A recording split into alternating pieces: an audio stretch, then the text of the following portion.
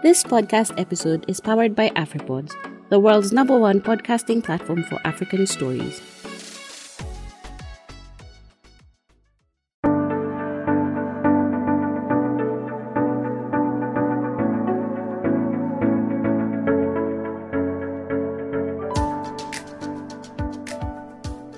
Hello, welcome to another episode of the Kenyan Wall Street Podcast. My name is Ali Mwakaneno Gakweli, your usual host. So this segment is a CEO chat segment in partnership with the Kenya Bankers Association. And today we want to talk to David Mukaro, who is the CEO of Caritas Microfinance Bank. David was earlier talking about the strategies of enhancing SME and household access to credit, and we want to continue with that conversation. Welcome to the show, David. Thank you very much, Ali, and thank you for inviting me here. Really pleased to talk about the microfinance segment. Always welcome. So just to start right on, from where you sit, how can small and micro enterprises position themselves to better access credit from microfinance banks? And this is specifically looking at SMEs without collateral. Let me start by saying that micro, small enterprises in Kenya are very significant in terms of contribution to employment of our youth, in terms of contribution to our GDP. The micro and small and medium enterprises are extremely important. To just put it into perspective, we have about 10 million micro, small, and medium enterprises. 8.5 million of those enterprises are what we consider as informal enterprises. They are not registered. They have no license. They are your usual small, really micro businesses. You know, mama mboga there. Greengrocer outside a shop, a small retailer on the ground. There are quite a number, 8.5 million out of the 10 million. And it's for the microfinance bank now to really look at that as a challenge because a country will never develop with that kind of informality of conducting business. For us to develop this country, we must be able to ensure that as many as possible of our micro enterprises get into a more formalized structure, because at that level now they are more recognizable, they have a bank account, they have a license, so they are contributing to the GDP and the revenues of this country. They can be seen, they can be felt, and they also start feeling that they are part and parcel of the business fraternity in this country. So 8.5 million, a whole 84%, is very significant. What we consider as a formal microfinance institution are about 14%. That's about 1.4 million in this country. So the 1.4 million businesses now need to really start focusing on product development. They need to start focusing on expanding their businesses. If they are based in the rural areas, they need to now start focusing on value addition in terms of really positioning themselves for the microfinance banks in this country. Yeah, at a small enterprise level, where we have a small, very small percentage of our businesses are what you consider as small, and that's about 1.1%. These are about 111,000 businesses are what you consider as small, employing about 10 to 49 people. At that level now, these are businesses that have identified an opportunity, and they're probably now focusing on that opportunity, building the marketing structure around that opportunity, and really adding a lot of value along that opportunity.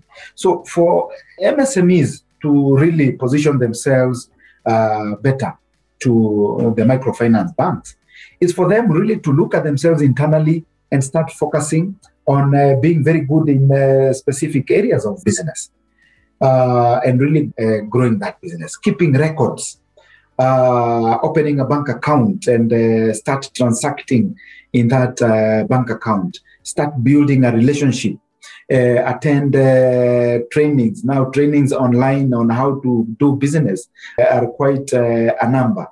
And really get into business clubs, be members of business clubs, form what we call business networks, because your network is what you consider as your net worth. If you do not have a network, your net worth from the marketing perspective is very limited.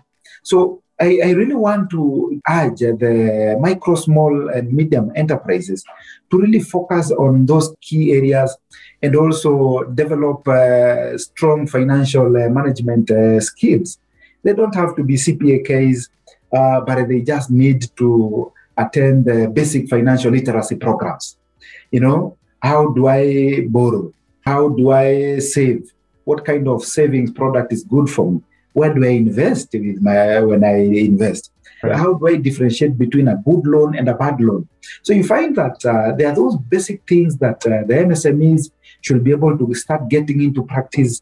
And for sure, their businesses will grow, and for sure, they'll be very, very attractive to the microfinance banking sector.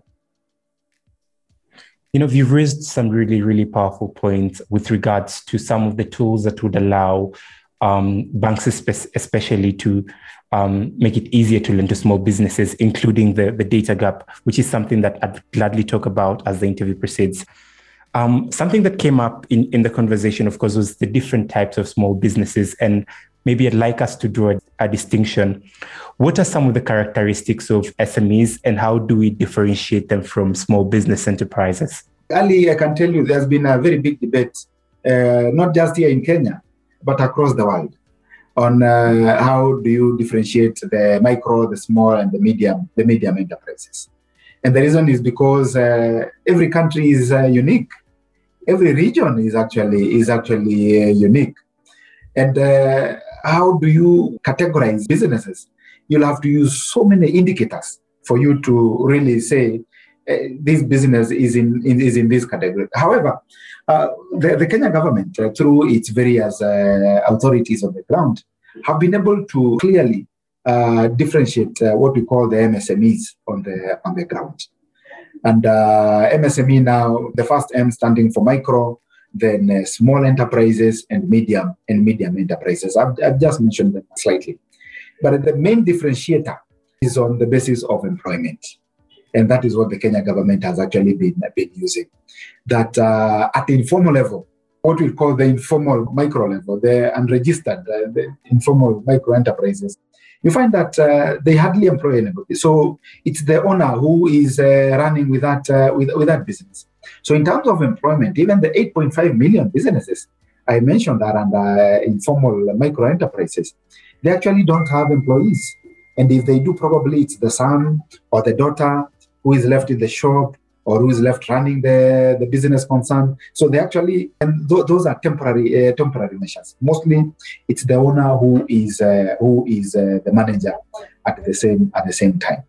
The formal micro enterprises are considered those which employ between 1 and 9 people, and that's how they actually differentiated, with a turnover of about 500,000. And the Micro and Small Enterprise Act is very clear on that. Many people will argue and say, that threshold is very low. But remember that this definition has taken into account the level of informality in this country, and has tried to really look at how do we categorize these micro enterprises without leaving out the informal sector. So the formal micro enterprises 1 to 9 employees, and they have a turnover of less than 500,000. What we consider as the small enterprises in this country, their turnover is above 500,000 up to about 5 million, and they employ about 10 to 49 employees. So you find this a small industry. It's probably a small concern, a farm that employs X number of laborers and technical staff. That's where they fall. A packaging structure, a warehouse that is doing quite an amount of work at the industrial area. So those are what you consider as small enterprises. In terms of medium enterprises, you'll find that the medium enterprises will employ between 50 and 99 employees. So labor as a measure of size of business has been used by the Kenya government very strongly, and the secondary definition has been the turnover. But there are many ways you can actually be able to categorize these institutions. You can use technology. How technology savvy, how technology investments are. You can use the amount of fixed assets. There are many different ways you can be able to differentiate the micro, small, and medium enterprises, including the large and the regional businesses. But the Kenya government has been very, very categorical in terms of defining them in that way. That way, they're able now to focus the kind of support that the microfinance banks can be able to give. And I usually say the microfinance banks should be able to focus on the 8.5 million informal micro enterprises and the micro enterprises who are about 1.4 million, and to a large extent, the small enterprises. And I usually tell people to visualize and picture. What if we grow our 8.5 million informal micro enterprises to what we consider as small enterprises? That will be a transformational strategy that, if it is executed, will be able to change this country forever. I'm happy you actually talked about the secondary sort of demarcations that differentiate between small businesses, micro enterprises, and medium enterprises. And I'd like to focus on the turnover here. Just merging your first answer and your second answer, one of the challenges that there is the data gap in terms of formalizing the finances of small businesses, if you will, proper record keeping when it comes to sales, the line between finances belonging to the business and finances belonging to the family, especially when it comes to small businesses. And, with other uncertainties like the COVID-19 have made lending to SMEs very, very high risk. What are some of the measures that microfinance institutions have taken to protect themselves from the informal nature, rather risks that emanate from the informal nature of MSMEs, as well as other emerging trends like the COVID-19? The reason microfinance institutions and microfinance banks in this country established themselves and were allowed to establish was to target what we used to call the informal sector, and with a view of growing that informal sector. So since early 1990s, the microfinance institutions and microfinance banks have developed tools to be able to manage the risks involved in this kind of segment. Tool number one was to just putting the entrepreneurs in smaller groups, and training them, walking them through some basic business training to ensure that they are able to start and manage their own businesses. Training reduces risks significantly. Business training, financial education training reduces business risks effectively. Why? Because entrepreneurs are able to make financial decisions based on the training they have actually received. Many businesses fall or collapse or die because of wrong decisions that they're actually making. And these are wrong financial decisions and wrong business decisions. So to train our entrepreneurs to make the right decisions has been one of the highest risk mitigants that the microfinance banks have used. Putting people in groups and also now using what we call social collateral. You do not have what we call a collateral. You don't have a piece of land that has a title deed, which is what majority of the lenders were actually using at a certain time. So we developed alternative collateral, which was a group of people that know you. People who will say, I know David Mokaru, I know where he stays, I know the kind of business he has, I know his grandfather, great-grandmother. I know this person, and I can be able to vouch that he is a person of good standing in the society. So social collateral was the other aspect that we've been using to manage our risks. The third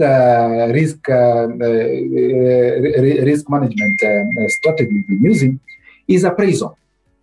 And remember, we are appraising in an informal and a micro enterprise segment, where record keeping is not as good as it should be. So we have developed specific skills and tooled our officers to be able to construct and make sense out of the financial information they get from our entrepreneurs. And we've been able to make pretty good decisions around that, and just making sure that our clients are able to pay, and the loans they borrow will not affect them in a negative way. So appraisal of to just show ability and to see where the cash is, and using that cash flow into their bank account as a collateral that will enable them to get a loan facility from the banks.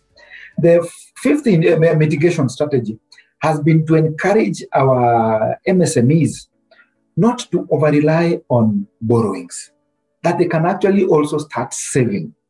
They can save, and they can utilize their saving to grow their businesses, because business take time to grow.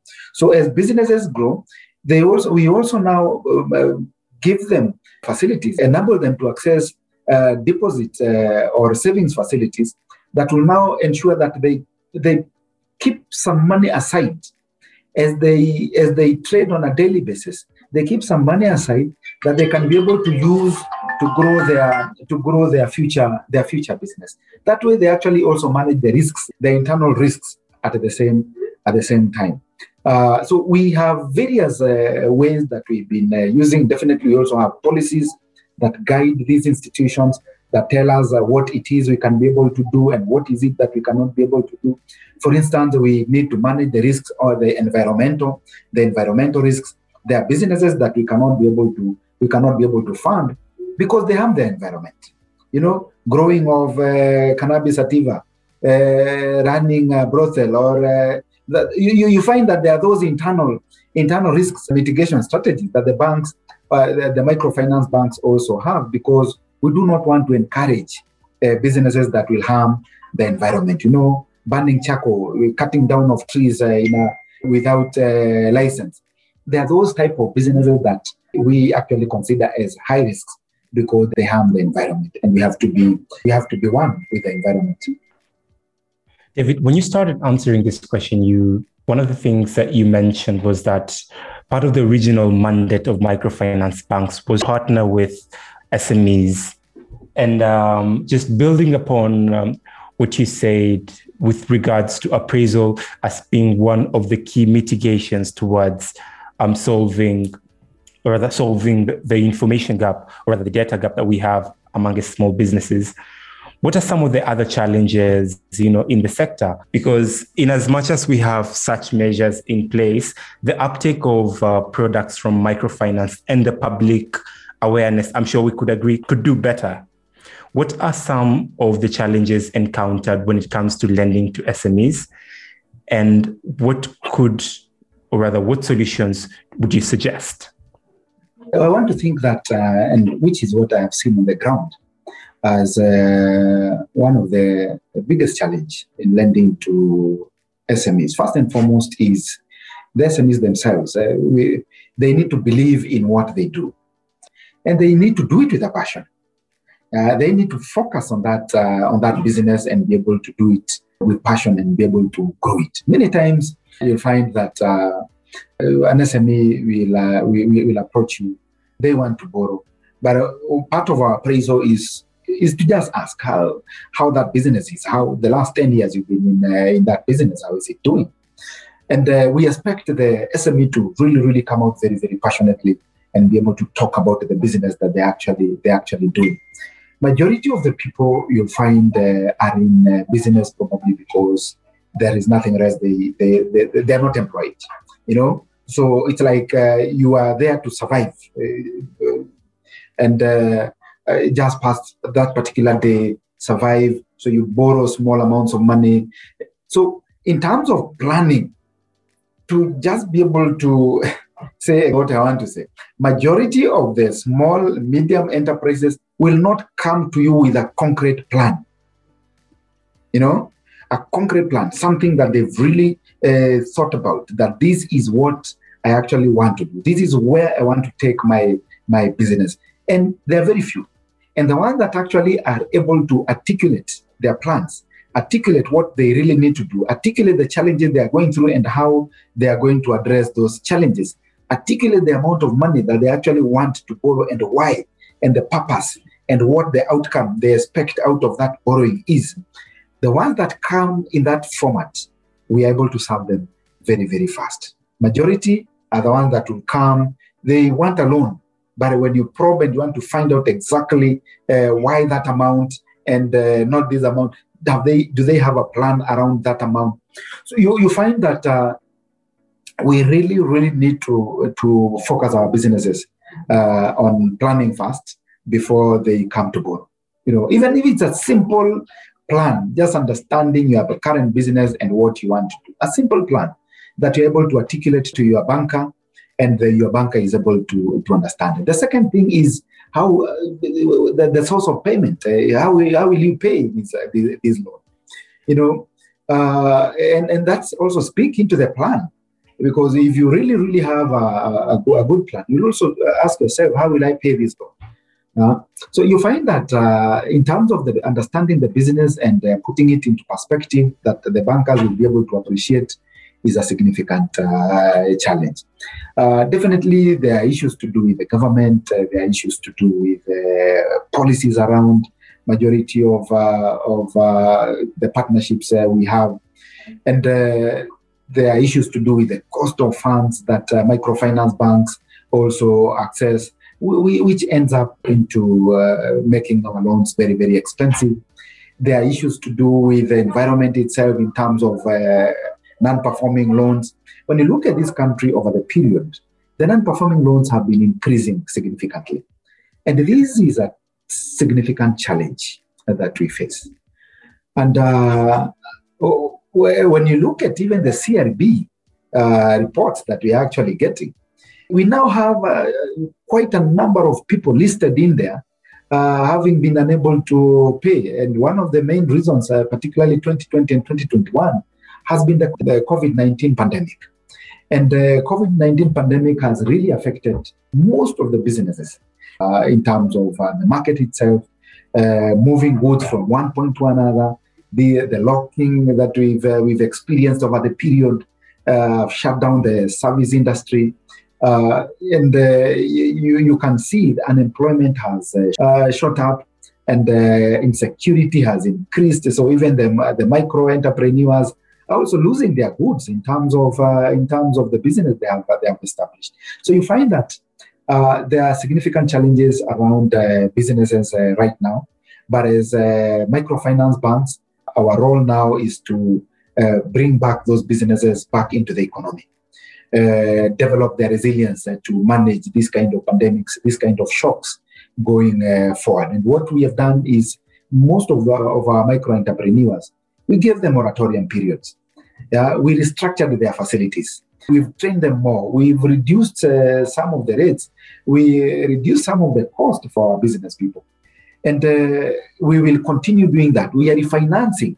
Majority of our clients have also lost their working capital because of the time it took for the economy to bounce back. So you find that we are refinancing most of those businesses as we go to just be able to address the challenges they're actually facing. Away from the different mitigations which microfinance institutions are taking just to improve lending towards small businesses especially, where is the place of customer experience and automation in driving the whole agenda of improving access to credit for both households and small businesses? I can tell you, Ali, the two are interlinked and are very critical. And I would say they are actually the cornerstone of what we are actually doing. First and foremost is customer experience, customer focus. We need to focus on the right people. The micro both formal and informal, small and medium enterprises. These are the engines of transformation of this country. So in terms of really ensuring that they are up and running, our mandate as microfinance institutions is to ensure that they access financial services. The 4 levels financial services, deposits or savings. Secondly, in terms of transactions, how do we make them transact better in a faster way, in a better way? How do we ensure that they transact from where they are? How do we ensure that we reduce the cost of transaction to them?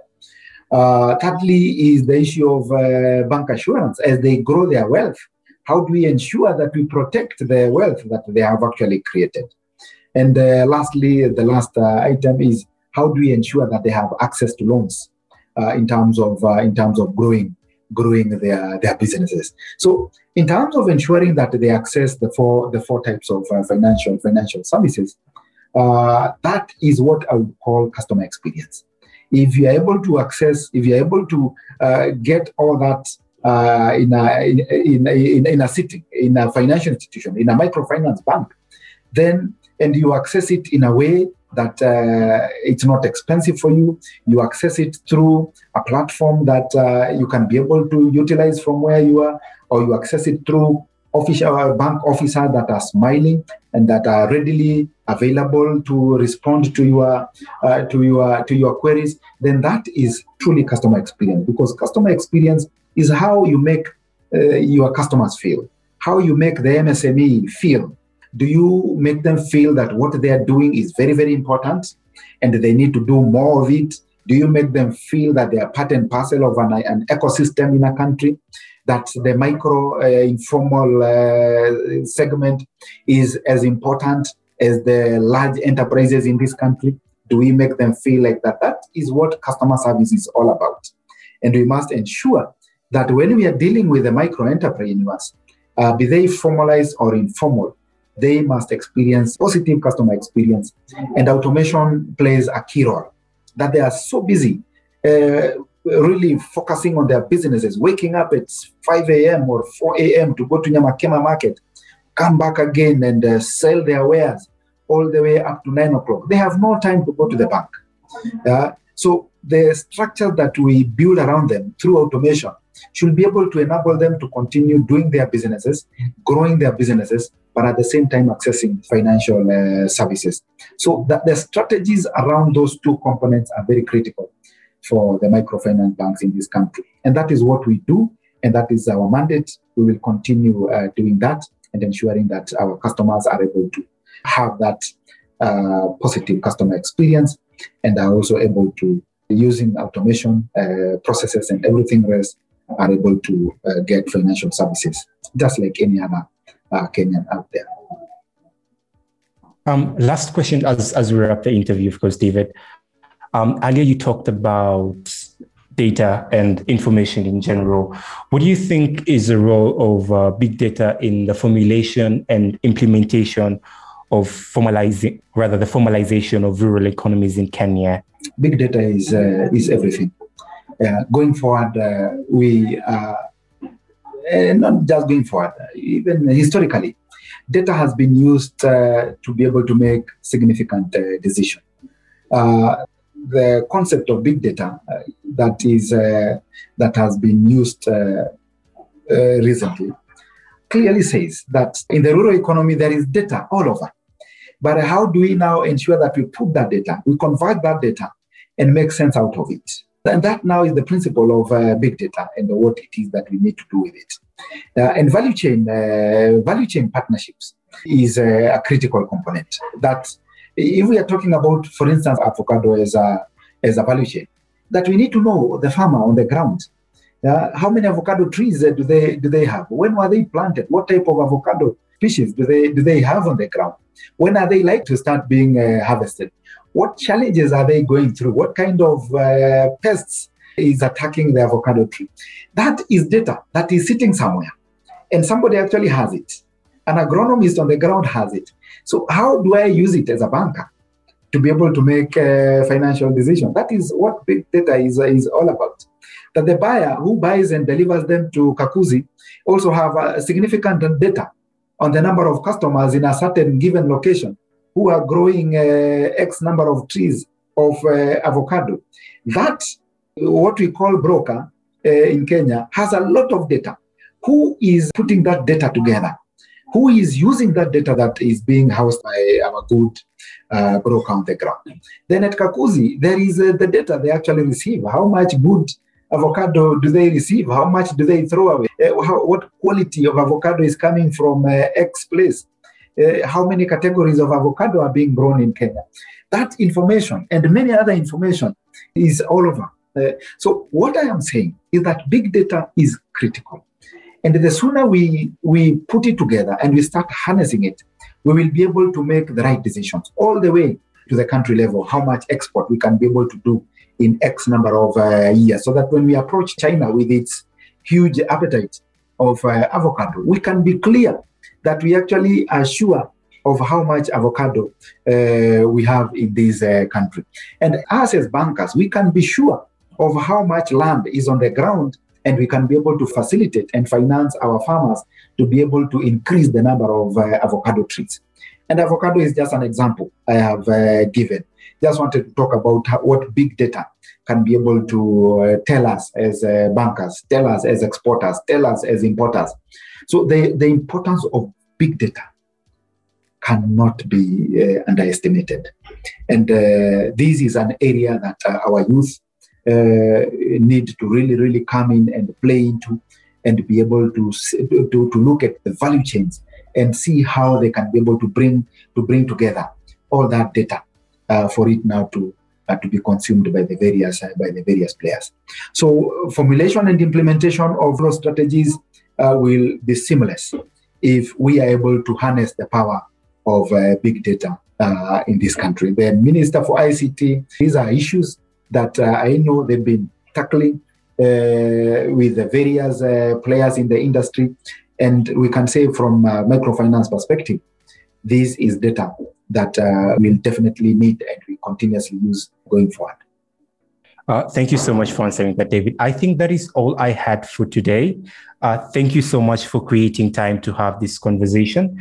To our listeners, that was David Mukaru, the CEO of Caritas Microfinance Bank. And David was earlier live on the CEO chat hosted by the Kenya Bankers Association.